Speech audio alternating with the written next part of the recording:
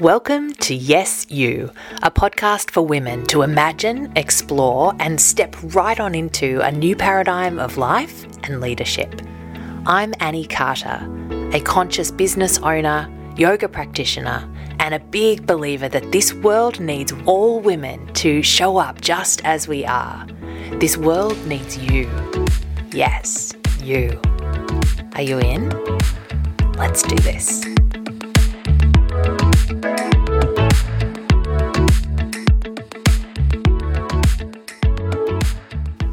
Hello. Good to have you here. How are you doing?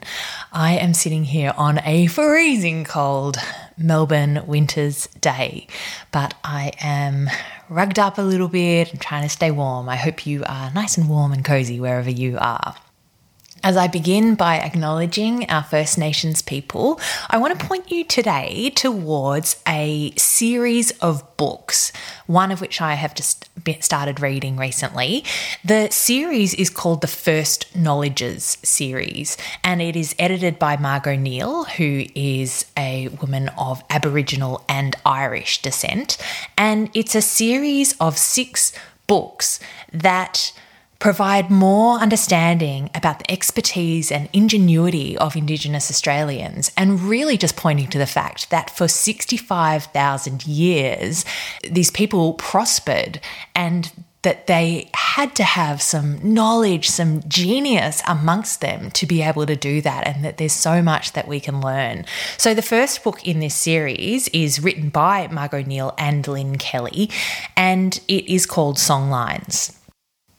Now, songlines is an English term that there are many different Aboriginal words for, and songlines are essentially a means for storing and learning knowledges, whereby these stories are embodied in the land and are passed on through song and dance and art and ceremony, and through connection and attachment to country. There's a complexity to them, and I feel like my mind is kind of being blown as I read this book, and I think that's largely about the fact that it's just such a different kind of system of knowledge and of sharing of knowledge than the kind of Western standard educational system. I'm just going to read to you a little bit from this book, and I will share little snippets over the next couple of episodes. And here she's talking about Indigenous knowledge and how important it is that it is shared, and talking about it being shared in schools. Let me read to you. So why aren't Indigenous knowledges taught in schools? The resurgence of self-determination and our right to manage how we are represented, which we refer to as Indigenous agency, is a worldwide movement. Over the past 2 or 3 decades, we have increasingly demanded a voice in all things that affect us, particularly all things Indigenous. Such a development has caused many educators to feel nervous about teaching Indigenous subjects, which they feel should be done by Indigenous people. While that might be ideal, a few realities must be taken into account. Firstly, there are few of us. As our agency increases, so does the demand for our cultural knowledge, protocols and understandings. Welcomes to country, for example, are increasingly standard practice for all manner of events. A large proportion of our willing and able population are occupied by this work, as well as by cultural awareness workshops, seminars on Indigenous knowledges, oral histories, language courses, and committee and community work. We are spread thin. And then she goes on to talk about some other challenges around it. But I just wanted to share that bit because I think that just points to what I feel like I have tried to highlight a few times, because I have heard this or read this from different Indigenous teachers and authors, that it's just so important that those of us who are not Indigenous, we take it upon ourselves to educate ourselves, to seek out things like this, these books, look at websites, look at information that Aboriginal and Torres Strait Islander people have prepared to educate us, so that it's not like every single time that we're demanding that of an individual Aboriginal or Torres Strait Islander person. There's a whole wealth of information that we can access, but it's about us taking it upon ourselves to go and do that. So yeah, once again, just really want to encourage all of us to keep doing that, to keep on educating ourselves, to keep learning all that we can from our First Nations people. So yeah, if you want to check it out, that book is Songlines by Margot Neal and Lynn Kelly, and it's the first one in the First Knowledges series. As I said, I'll share a little bit more of that over the coming weeks. Now today I want to offer you a little technique, something that I do on a pretty regular basis that I have found really helpful. And it's basically a question that I ask myself. And the question is this: and what else? That's it. A simple question. The question is, and what else? Just by asking this question repeatedly can help to expand our awareness. It can really help us to shift our focus. If our focus needs shifting, it can help us to get more perspective. And I've found it can be really helpful in kind of getting me out of a bit of a funk, or if I find myself really ruminating on a particular thought or experience. So let me take you through how this works. Let me give you an example. You start with wherever you're at. Let's say it's this: I have a headache, and I'm thinking about the fact that I have a headache, I'm feeling frustrated or whatever it is, but all I'm thinking right now, all that my reality seems to be right now is I have a headache. And so I bring in this technique and I ask myself, and what else? Okay, so I have a headache, and what else? It's throbbing behind my left eye. Okay, and what else? Well, my right eye actually feels pretty okay. And what else? My hands actually feel quite relaxed. And what else? I'm cozy in this jumper that I'm wearing. And so on. So you can just keep on asking, and what else? And just start to kind of zoom out a little bit and get aware of other aspects of your experience. So it's not about ignoring or pretending that you don't have a headache, but it's about realizing that there is more going on than only that one thing. The headache is part of my reality, but it's not my entire reality. And that can be a really helpful shift. Let's try it out with another way that you might perceive your body. So that's about a felt experience in your body. But what about looking, like in terms of body image? So what's a common one? I have cellulite, let's say that. So it might be that you're really fixating on the fact that when you look at your body, it's like, oh, all I see is the cellulite. I have cellulite. Okay, so we start there. I have cellulite. And what else? I have strong legs. And what else? I have a bit of a flabby tummy. And what else? I have some definition around my biceps. And what else? My body moves really freely. And what else? I like the way my hair looks today. And so yet again, it's not about pretending there is no cellulite, but it's about recognizing that cellulite is not the only thing going on with your body, that there are other things that you could equally focus on if you decided to. You getting the idea? Let's try it with something outside of our bodies. So how about this one? Stuck on this thought as a starting point.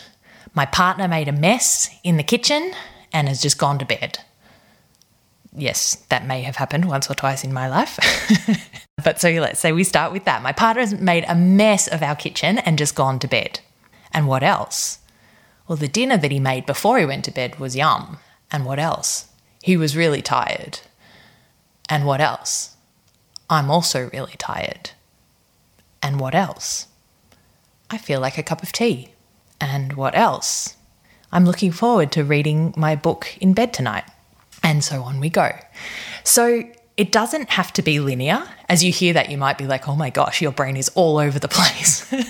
And our brains are all over the place. Let's be real about that. But it doesn't need to be linear. It's not about following one train of thought. And in lots of ways, it's actually about doing the opposite of that, because sometimes just those trains of thought that we follow end up being quite sort of circular. It's like it just sort of loops back on itself. So it's, my partner made a mess before they went to bed.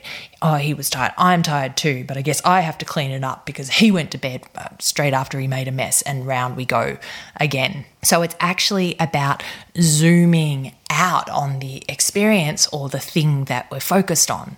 It's like I'm doing a puzzle at the moment, and if I were just to pick up one piece of this puzzle, I'd be like, okay, this puzzle is pink. This puzzle is bright pink. It's pink, it's bright pink, that's what this puzzle is. But if I pick up another piece of the puzzle and just look at that, I'd be like, well, this puzzle is blue and it has some lines on it. And then if I picked up a different piece, I might be like, well, this puzzle is orange and it has a kind of texture to it, some little sort of speckles through it. And if I hold the three different pieces, then I start to realize that no one of them gives me the full picture, but that there is more to it than any one of them is able to tell me. And this is the reality in our lives.